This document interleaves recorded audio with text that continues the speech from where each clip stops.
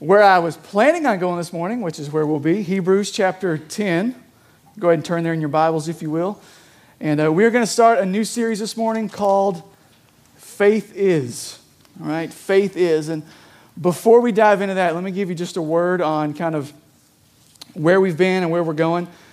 Really, for the better part of the last 2 months, we have talked pretty extensively about discipleship. All right, you've heard that word a lot, probably over the last few weeks. And I just want to be really clear in that just because we're moving on into a new sermon series, that doesn't mean that we're moving on from discipleship. Okay, we're not it's not like that ship has sailed and now we're moving on to something else. Okay, right. Our hope is that discipleship would become like the culture here. Okay, not just an add-on program that we focus on a few months of the year, but it would become foundational to everything that we do. So I say all that to say this: just because you don't hear the word explicitly, like discipleship, in today's sermon or over the next few weeks in a new sermon series, doesn't mean that we've kicked it to the curb. It's in the rearview mirror, right? We're actually putting some structures in place to make that the culture of the ministry here at Valley Creek, not just an add-on program, if you're tracking with me. So that's the plan. That's where we've been, and then the plan coming up for the next few weeks ahead is we're going to continue this series, Faith Is, ideally all the way up through Easter. Okay, and so the question that we're kind of addressing is what is faith? All right, that's the idea. What is faith? Because we use that word faith a lot.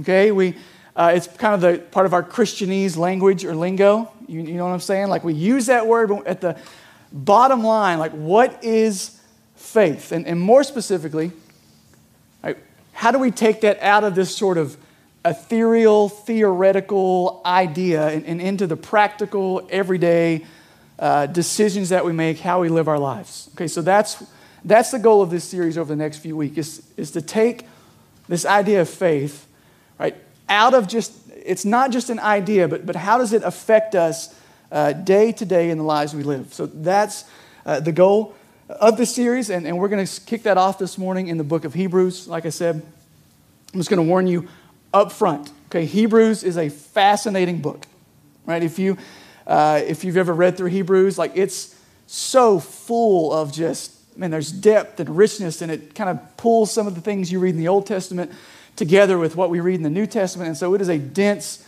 book. And so I'm just going to be upfront and say that there is no way that I can possibly get through the all that's there in these few verses this morning. Okay, because there is so much there. In fact, the hardest part for me this week in sermon prep was I struggled and wrestled. It was what am I going to leave on the cutting board?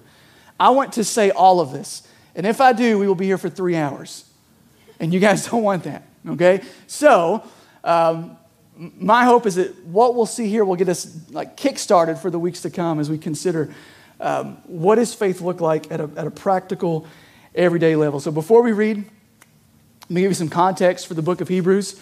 The audience was as far as we know, was most likely a group of Jewish Christians, hence the name Hebrews. Okay, and what I mean by that is these were people that once followed sort of the Old Covenant, Old Testament law, but once Jesus came on the scene, they believed that Jesus was who he said he was, and they declared him, they say, he is the Messiah. We believe, we follow him. So these are once Jewish, observers of the law, and now they've converted to following Jesus. Okay, and with that came there was some persecution that came with that, because and this is part of the purpose of the letter, under the Roman law, the Jewish people had some protections under the Roman government, but to be a follower of Jesus or a follower of the way was to lay some of those protections aside and actually to accept persecution. Okay, and so the purpose of the letter to the Hebrews is he's writing, and you'll read, you see some of this today, is as he's encouraging them to keep persevering and enduring, and don't turn back. Right? Don't turn your back on this faith, on this your trust in Jesus, your commitment to Jesus. Don't turn away from it, because he is better. If you read all the way through Hebrews up to this point, it's just the reoccurring theme is that Jesus is better. Jesus is greater. Okay, and so I think this is a good word for us today, okay, because, listen, I don't watch the news a lot. You may think more of me or less of me. I just don't watch a lot of the news. But I know enough to know that it's likely not going to get any easier to be a Christian in America in the years to come, the weeks to come, the months to come. I don't know. And so where the audience of the letter, like they were being persecuted in the sense of, being beaten, imprisoned, arrested, right, even being sentenced to death, some of them. I don't know that we'll face that necessarily in the way that they did or in the way that some of our brothers and sisters do in other parts of the world right now. But the reality is I think it's going to be harder to be a Christian in America in the weeks and months and years to come. And that's not a political statement. That's just a general statement, okay? Jesus himself said, right, that you will be persecuted. Like, don't be surprised when it happens. And so I think this is a good word for us today because the message for them was to keep on, hold on, keep the faith, right? Jesus is better. Don't turn back. Don't let go. Like, endure and persevere. And I think that's a word that we're going to need. Right? It's a word that we're going to need. So this is a good word for us today, all right? So with that said, Hebrews chapter 10. I'll read through it, and then we'll jump back and look at a couple things. Starting in verse 19. Author says this, "Therefore, brothers, since we have confidence to enter the holy places by the blood of Jesus, by the new and living way that he opened for us through the curtain, that is, through his flesh, and since we have a great priest over the house of God, let us draw near with a true heart in full assurance of faith, with our hearts sprinkled clean from an evil conscience and our bodies washed with pure water. Let us hold fast the confession of our hope without wavering, for he who promised is faithful. And let us consider how to stir up one another to love and good works, not neglecting to meet together as is the habit of some, but encouraging one another, and all the more as you see the day drawing near." All right, so the first word in this is therefore. We've talked about this before here, but anytime you see the word therefore, whatever came before it is important. And so, again, if you were to read through Hebrews up to this point, what you'd see is the author is making this point that Jesus is better, Jesus is greater. Specifically, remember his audience is Jewish Christians that were at least familiar with or maybe observed the old covenant, the sacrificial system, the law. And so his point all the way up to this point has been, right, Jesus is better than all these Old Testament sacrifices. He is the ultimate sacrifice. Right? Jesus is better than the priests that you read about and all that in the Old Testament. In fact, Jesus is our high priest. And you see this language a lot in the book of Hebrews. And so even in these few verses, you kind of see some of that, right? That Jesus is a better or more sufficient sacrifice. That's what the author writes in verses 19 and 20. Right? "Therefore, brothers, since we have confidence to enter the holy places by the blood of Jesus, by the new and living way that he opened for us through the curtain, that is, through his flesh." All right, so the author is talking about entering the holy places. And again, to make this connection to some of the things we read about in the Old Testament, he's making this image of the tabernacle or the temple. And what there was there is there's this place there called the Holy of Holies, right? The most holy place. And some of you may know this. If not, it's review for all of us. Right? This was a place, the Holy of Holies, where the presence of God was like, that's where it dwelt among his people. Okay? Now, the only issue was, right, not everyone was allowed access into the Holy of Holies. Right? It was actually only reserved for the high priest.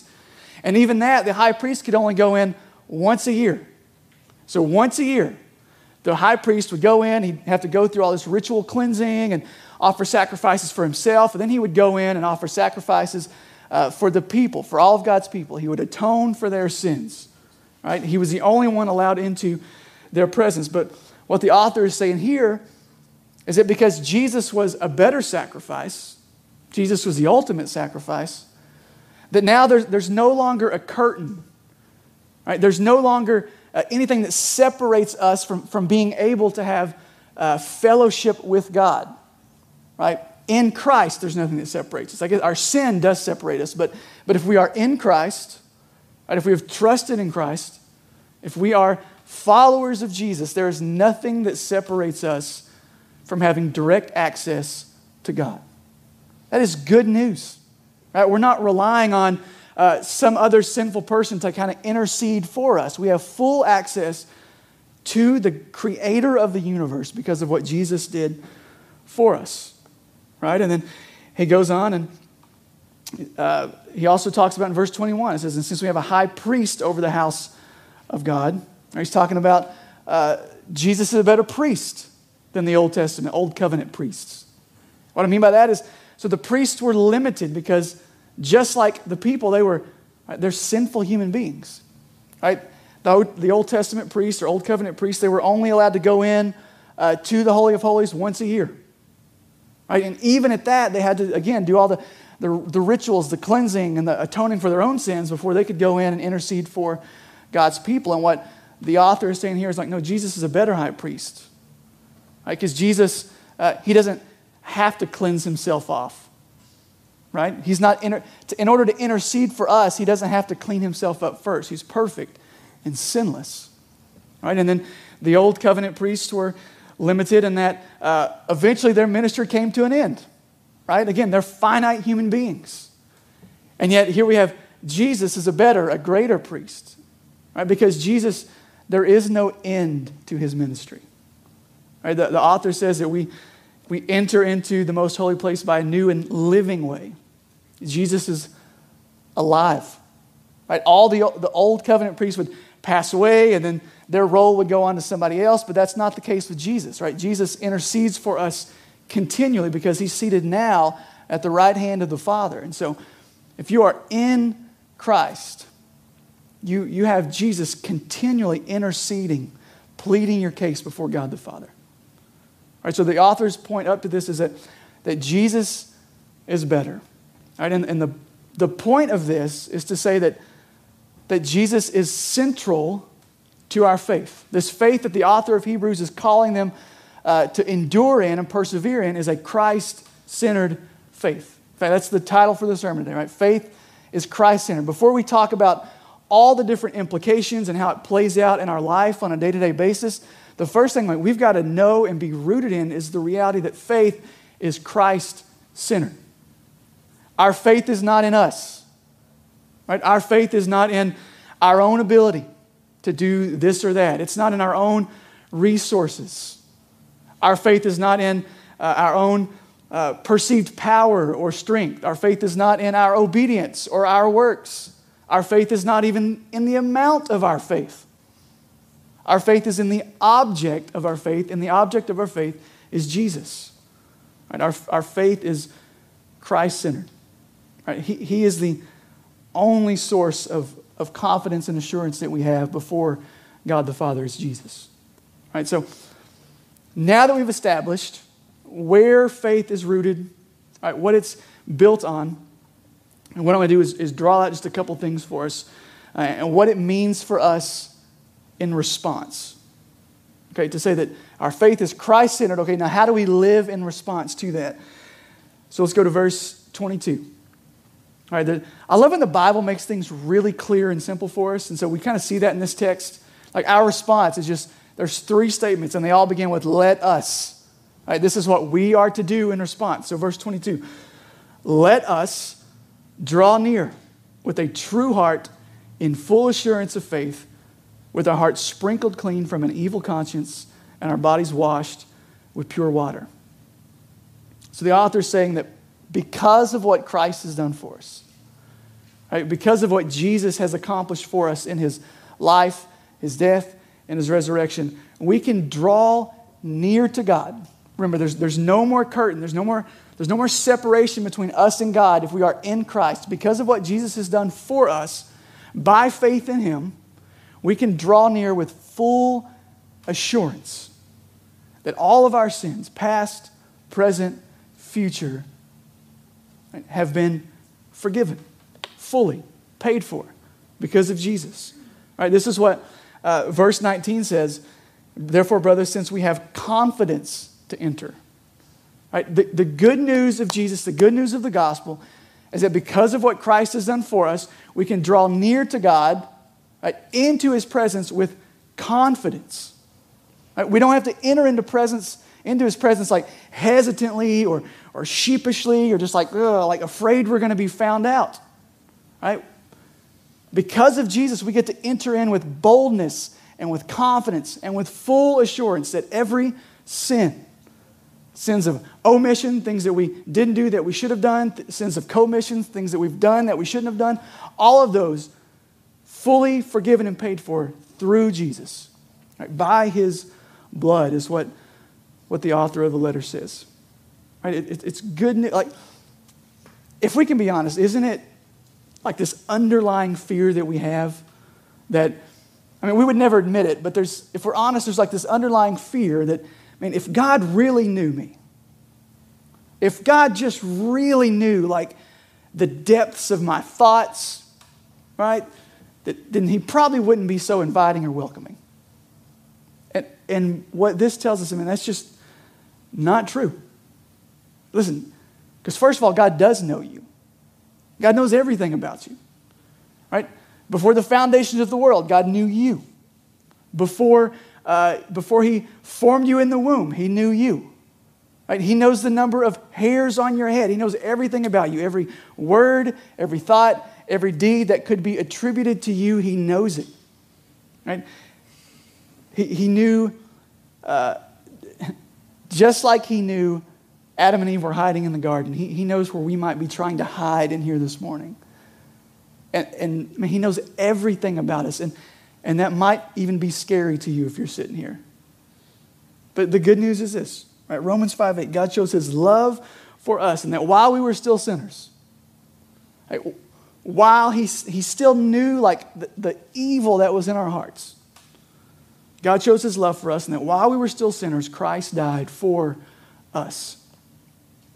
The good news of the gospel is that God knows the worst of you, and he still offered his son as a sacrifice, the ultimate sacrifice, to pay the full penalty for all of your sins, past, present, future. And because of that, because of the blood of Jesus, because of his death on the cross, because of his resurrection, you can come to God with full assurance and full confidence. Right? That your standing before God is not based on you. It's based on what Jesus did for you. So you come with confidence. And you come with assurance. You don't have to be hesitant because of Jesus. If you're coming to God through Jesus, like you have nothing to be afraid of. That's good news this morning. That's good news. Like you don't stand in Christ, you don't stand in front of a judge anymore. He's a father, a loving father. Right, but drawing near is not the only encouragement from the text, because there's a couple more let us statements here. So look at verse 23. It says, let us hold fast the confession of our hope without wavering, for he who promised is faithful. All right, so the second thing is this, is that faith in Jesus holds fast to hope. All right, so because of what Christ has done for us, we not only have confidence and assurance to stand in God's presence because of Jesus. We have not just full assurance and confidence that all of our sins are forgiven, but we have full assurance and confidence that God will sustain us. All right, now, remember the original audience here. Jewish Christians who by converting to Christianity gave up the comforts and some of the protection of being Jewish. And they said, no, we're following Jesus because we believe he's the Messiah. We believe he is the way. And the temptation for them, right? The reason they're receiving this letter is because there was a temptation to kind of like jump back into their former way of life, right? To leave sort of the Jewish tradition and to be Christian was to like bring on pain and persecution and struggle and right? And the temptation would have been, man, this is a lot. What if we just went back to where we were? Wouldn't it at least be a lot more comfortable? Okay? And so the author is writing this letter to them to say, hey, no, don't turn back. Persevere. Endure. And he even uses the word without wavering. Right? Let us hold fast without wavering. Because it would have been easy for them to turn around and go back to where they were. Right? When Man, when you're faced with seeing people that you know being arrested, being imprisoned, being beaten, being persecuted, being like murdered, how easy would it be to say, you know what, that's a little much for me. I'm going to go back to where I was. Right? And the point of the letter here is just, no, don't turn back. Right? Let us hold fast to the confession of our hope. The language there is this idea of like gripping onto something tightly so that you don't lose it. And that's what the author is encouraging them to do. Hold on tightly to your faith in Jesus. Don't let it slip away. Right? Even though their life circumstances were less than stable, and the author is still challenging them to hold fast without wavering. And they do this not by focusing on their own circumstances, right, but by looking to the promises of God that are made available to them in Christ. Remember, this is faith in Christ. This is where all this starts. Right? The author is saying, don't look at what's going on around you. Look to Jesus. Look to the promises of God. Right? Because that's what's going to sustain them. Right? They've been promised an eternal reward. Right? They've been promised a hope that extends far beyond just what they could see.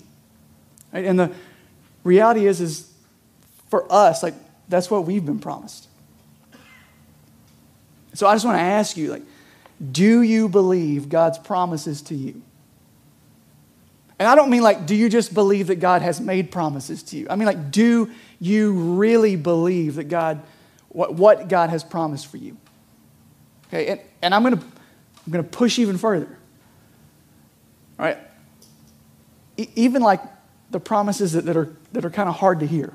I mean, we all love like Jeremiah 29:11, right? For I know the plans I have for you to prosper you and not to harm you. Like we're all get on board for that. Yes, I believe that. Right, but what about stuff like, this is Romans 8:18. What about, Paul writes, for I consider that the sufferings of this present time are not worth comparing with the glory that is to be revealed to us. Right? Do we really believe that the suffering that we experience here and now is nothing compared to what God has for us? I think of what we prayed about this morning. I think of what Pam is going through. Right? Could we say where she is that whatever I'm experiencing right now is not worth comparing with what God has for me in the future? Right? Or like, what about when God's promises come to us on the far side of suffering? You see what I'm saying? Do we still believe them then? Right, Romans 8:28, for those who love God, all things work together for good. Well, what about when all things are not pleasant things? Do we still believe? Right, what about when all things include rejection and pain and suffering and persecution? Do you still believe God's promises to you? Because that's where the original audience found themselves. Now, will the same things happen to us? Will we face the same things they face? I don't know. Maybe not. But the point is that despite what's going on around us, our confidence is not what's going on around us. Our confidence is in a God who is the same yesterday and today and forever, without wavering. That's where our confidence is. Right, so because of that, let us hold fast to the confession of our hope without wavering, because he who promised is faithful. Right, and the third thing is this. This is verse 24. And let us consider how to stir up one another to love and good works, not neglecting to meet together as is the habit of some, but encouraging one another, and all the more as you see the day drawing near. So the third thing is this. Faith in Jesus considers others. Right?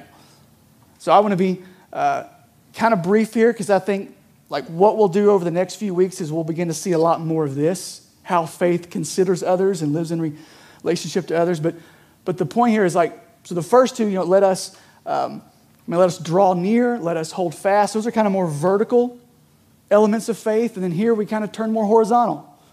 Right? So faith is, yes, it's first Christ-centered. Faith is about our relationship with God through Christ. But faith also has this horizontal element to it in how we relate to one another.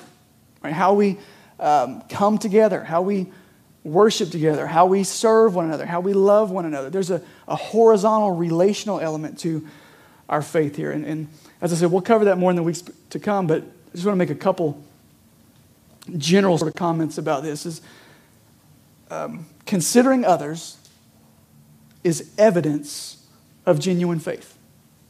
Right? This is what Jesus says in John 13, right? Verse 34. He says, "A new commandment I give to you, that you love one another just as I have loved you. You also are to love one another. By this, all people will know that you are my disciples, if you love for one another."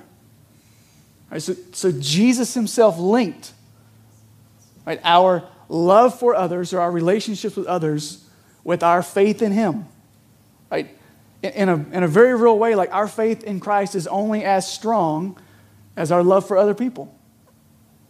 Right, so faith, real faith, genuine faith, biblical faith, saving faith considers others. Right? And the other thing is this: Christ-centered faith can't be self-centered. Right, this is what Paul writes, Philippians 2, verse 3. He says, "Do nothing from selfish ambition or conceit, but in humility count others more significant than yourselves. Let each of you look not only to his own interests, but also to the interest of others. Have this mind among yourselves, which is yours in Christ Jesus." So when we place our faith in Christ for the forgiveness of our sins, and what we're doing is we are acknowledging, believing that Jesus has accomplished all that needs to be accomplished for me to have acceptance and approval before God. And here's the deal: that frees us up to love and serve and encourage other people. Because, like, whether we admit it or not, we all kind of like to compare our lives to other people, right? As long as I'm doing better than this person, as long as my life looks a little more put together than this person, then I'm okay. Like human nature is we kind of judge where we're at by how we compare to other people. And yet the gospel tells us that your acceptance before God, your approval before God, has nothing to do with how you compare to other people. It's what Jesus has done for you. Do you believe what Jesus has done for you? Do you believe that he died on the cross to pay the penalty for your sins? If so, then that's your acceptance before God. So you no longer have to compare yourselves to others to make sure you measure up or you're one step ahead. And that's liberating, because that frees you up to love them and to serve them. You're no longer in competition with anybody. Right? Jesus has earned for you everything that you need. And so you're freed up to love and serve and encourage, and right, because you're not worried about how your life stacks up to somebody else. They're no threat to you. So you love and you serve and you're encouraged. This is what This is what the author is writing here. Right? And we do that because it's what Jesus first did for us. Right? Jesus first loved us. Jesus first served us.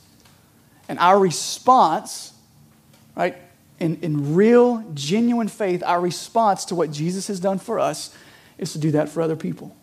To love and serve and encourage. So here's where I want to kind of bring us to today, all right? Like I said, there is so much depth in Hebrews and even this passage. There's a lot. But I want to bring us to kind of 3 questions for you to consider before we are dismissed today. Okay, and that is, here's the first one.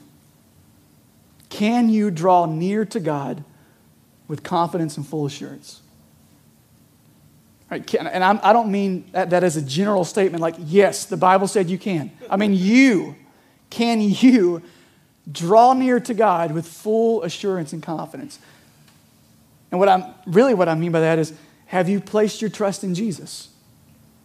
Because that's the only way for you to have full confidence. That's the only way for you to have full assurance that all your sins have been paid for, is through Jesus.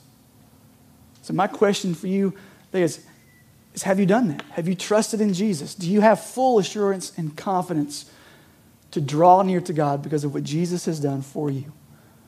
And if you don't have that confidence, you don't have that assurance, your first step today is to trust in Jesus.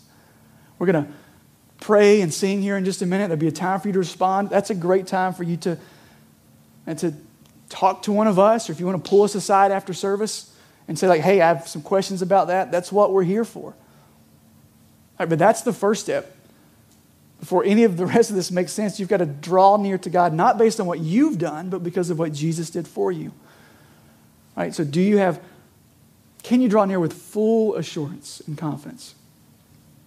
My second question is this, is where have you placed your hope? Where have you placed your hope? Right. We are tempted to place our hope in a million different things other than Jesus.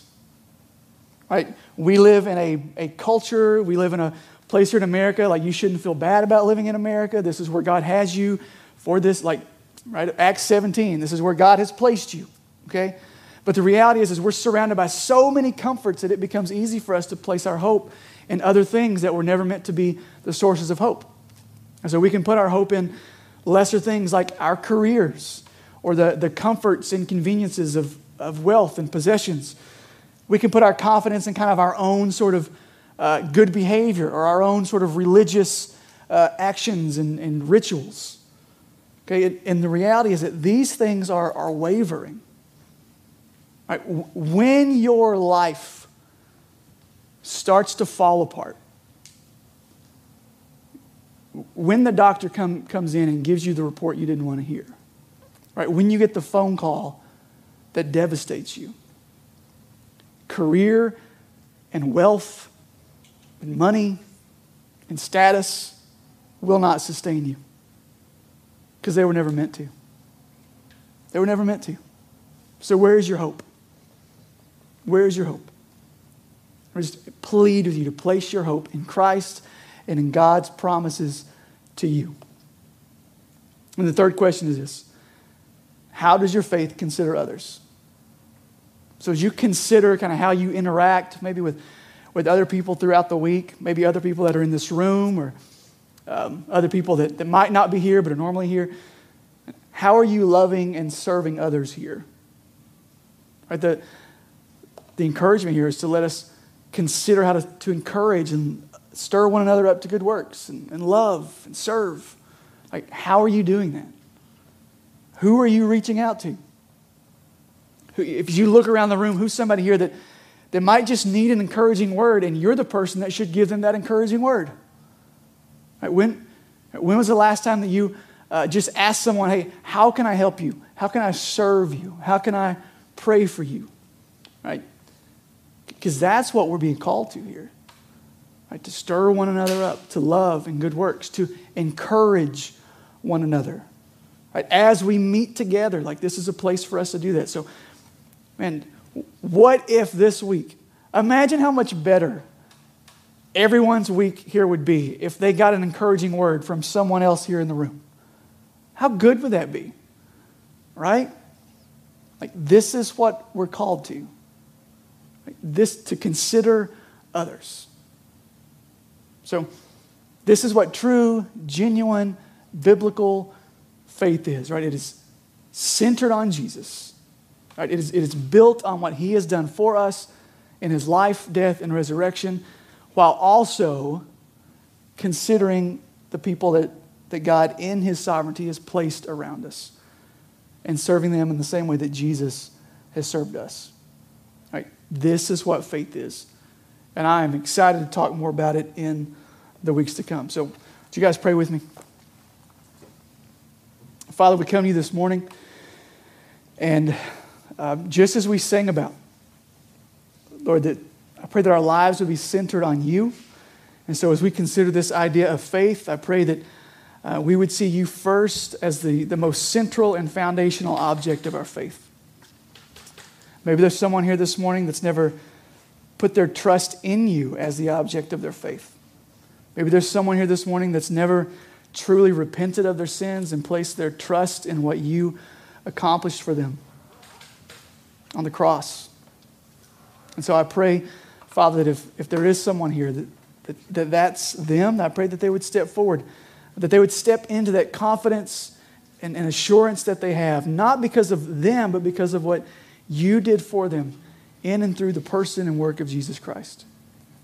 And I pray, Father, that you would help us, or to look to you. Whatever we're going through right now, whatever life might throw at us in the days and weeks to come, I pray that our hope would be anchored in who you are and what you have done and in the promises from your word. And then I pray, Father, that we would not be so focused on ourselves or focused on making sure that we're taken care of, that we forget the people that you've placed around us. So, Father, help us to center our faith on you, to live that out in ways that the people around us can also experience. So, Father, we love you. We pray. We ask all this in Jesus' name. Amen.